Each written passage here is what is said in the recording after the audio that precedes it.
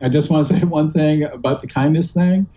In my neighborhood, everyone kind of, especially a couple of years ago when I fronted that I care about people, everyone in my neighborhood was like, oh my God, he's such a great guy. He's such a great guy. What they didn't realize is that decorum and manners are my version of a Glock or an Uzi. It's like, it's my weapon against the bullshit I know you could be putting on me, right? And I treat it as a weapon. Warning, this podcast contains swearing, discussions around violence, drugs, and alcohol use, which may be triggering to some audiences. Audience discretion is advised. As we acknowledge that this content may be difficult for some, we encourage you to care for your mental health and overall well-being. If anything you hear in this podcast was triggering for you, please go to workmanarts.com resources for a list of mental health resources. Take care and enjoy this podcast series, Facing Addiction.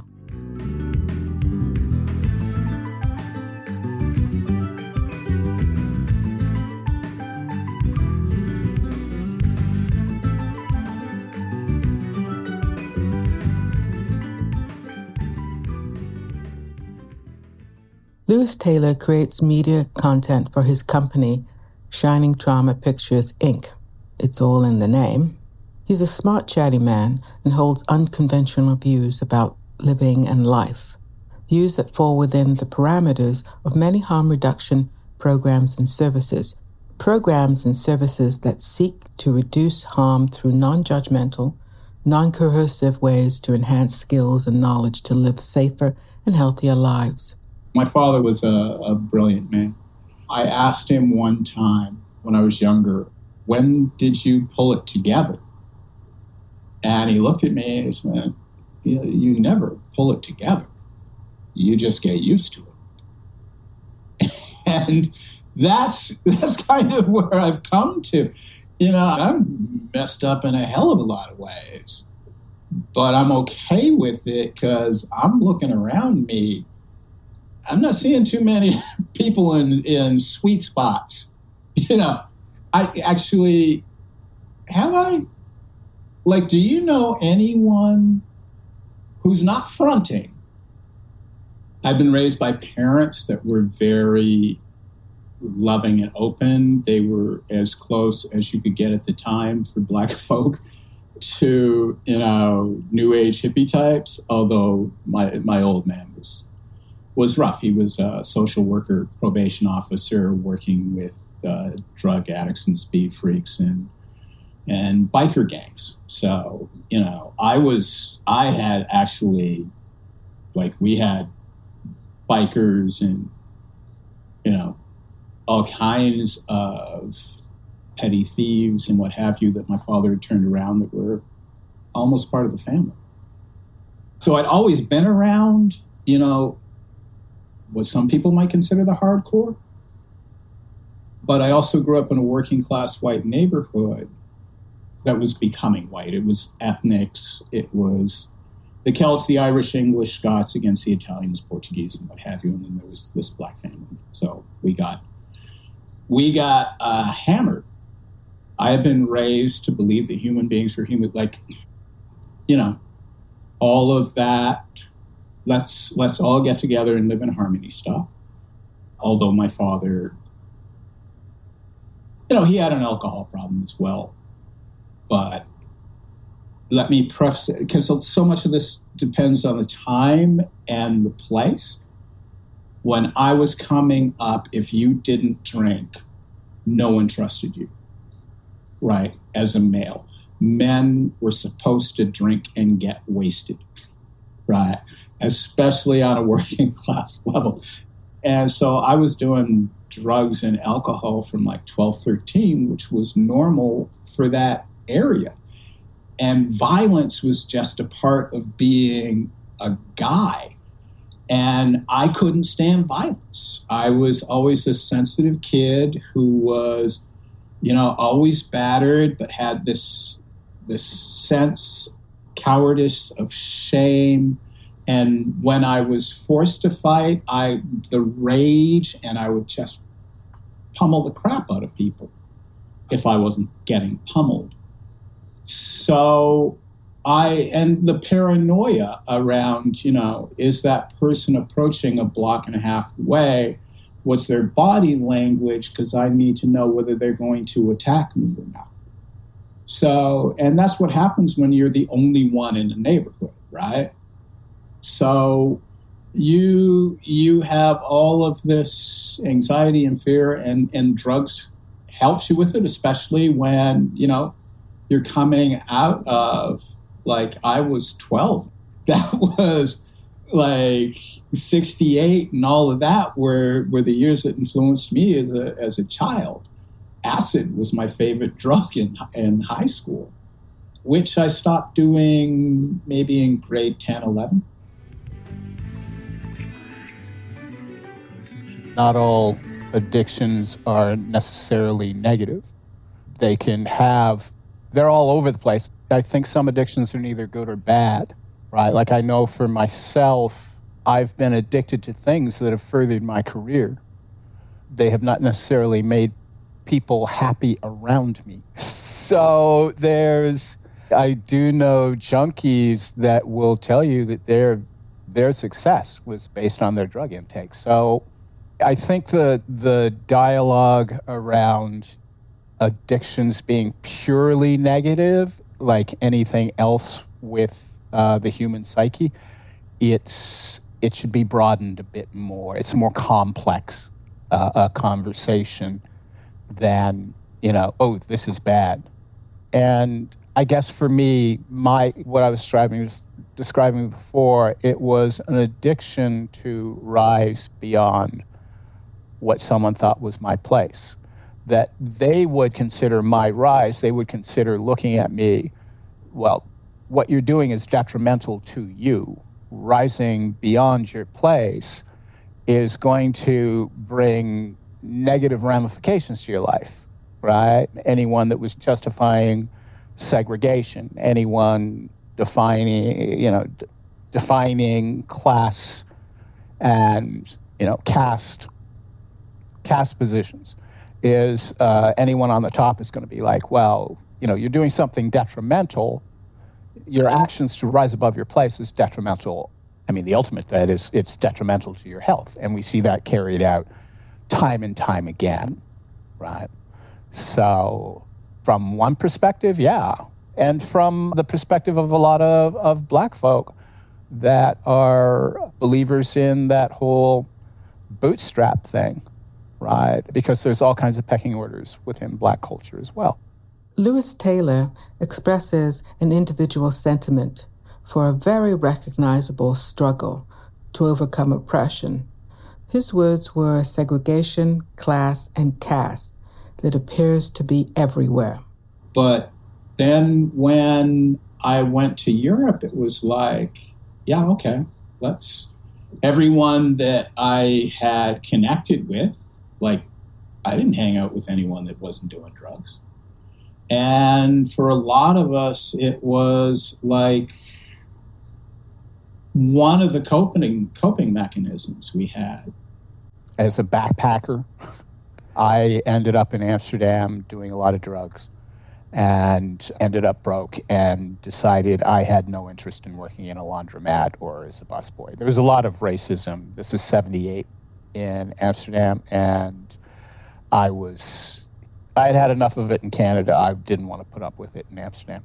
So with my fuck the system attitude, I got involved with international gang of car traffickers and drug dealers, drug traffickers. And I ended up hustling cars from Amsterdam. We were supposed to end up in Istanbul. I got busted in Switzerland, in Lausanne.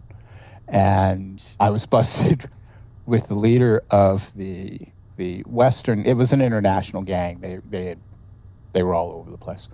And the guy that was running the European version was hardcore, and I got busted with him. So anyways, my first night in prison was a complex cocktail of emotions. I was crying and laughing at the same time because, coming out of that gray zone of Canadian identity, especially Black Canadian identity, and trying to rise above that. And with my fuck the system attitude, I'd put myself in a position where, okay, this is black and white as you can get. What are you going to do in this situation? So for me, I had put myself in a make it or break it situation. That's one of the gifts of prison, man. Like, wow, there are people out there that make your problems seem a little bit weak.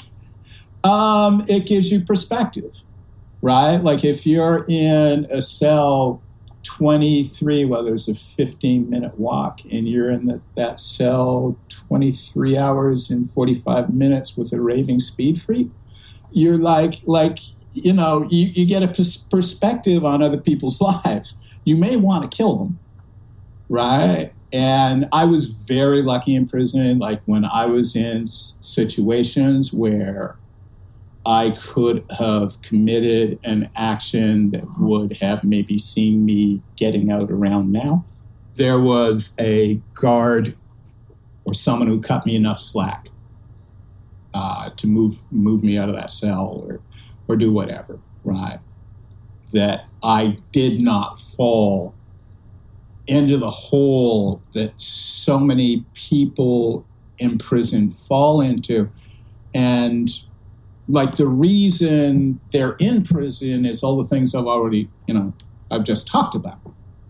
That's the reason they're in prison. And when you talk to people who are really in the depths of that experience, like I was a lightweight, man. I was only in for a year and a half, and I didn't have a criminal background.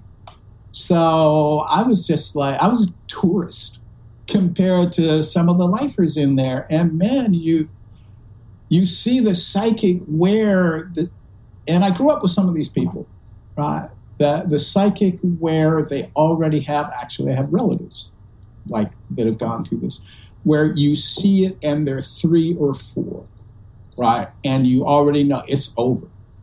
It's over for this person, right? So being around that, I can look at my pain and, you need to put your shit in perspective, right? Because I'm not an island.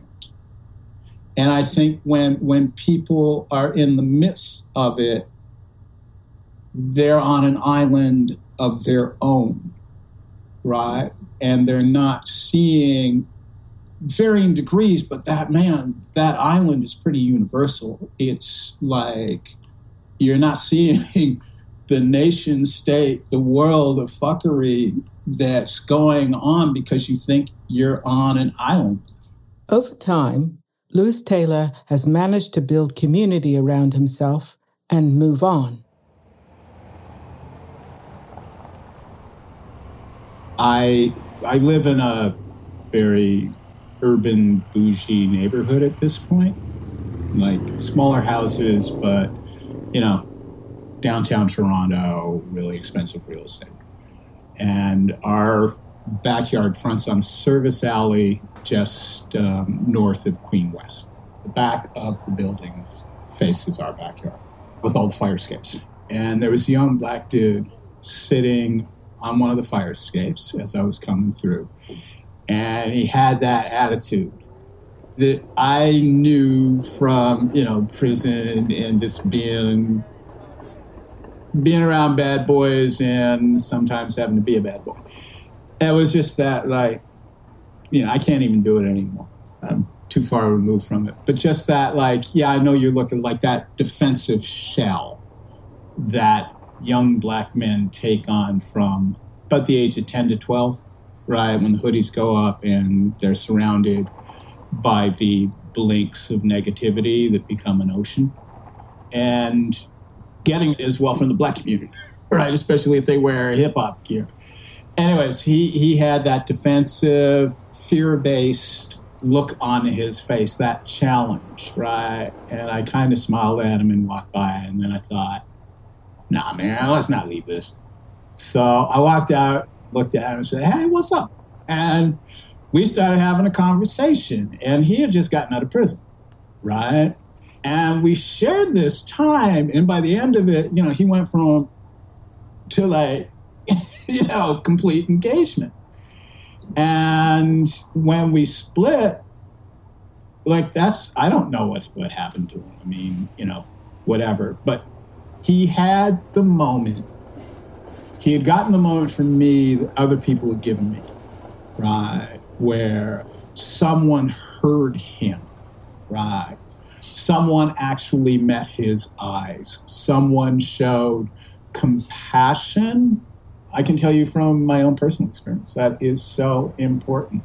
Having someone get beyond that norm that you're used to, that judgment of you are a danger, you are a threat, you are shit with human beings, right? We're constantly in a state of recognizing place through certain social cues that are completely unconscious. Like women do it around men. Men do it with each other, right? Like across the board, we're doing that genuflection, you know, recognition of power thing. And getting to a point where you can use manners, niceness, all of that stuff without it being a show of weakness, that takes a long time to develop. Right? So that you don't feel diminished. Like so many people, like that lone wolf thing, right? Have that thing of, if I show kindness, I'm diminishing myself. I'm making myself weak. I'm making myself a victim, which essentially you are. Until you develop the skill set, right? How do you find empowerment through niceness? Through being nice? How do you weaponize it so it doesn't reduce you?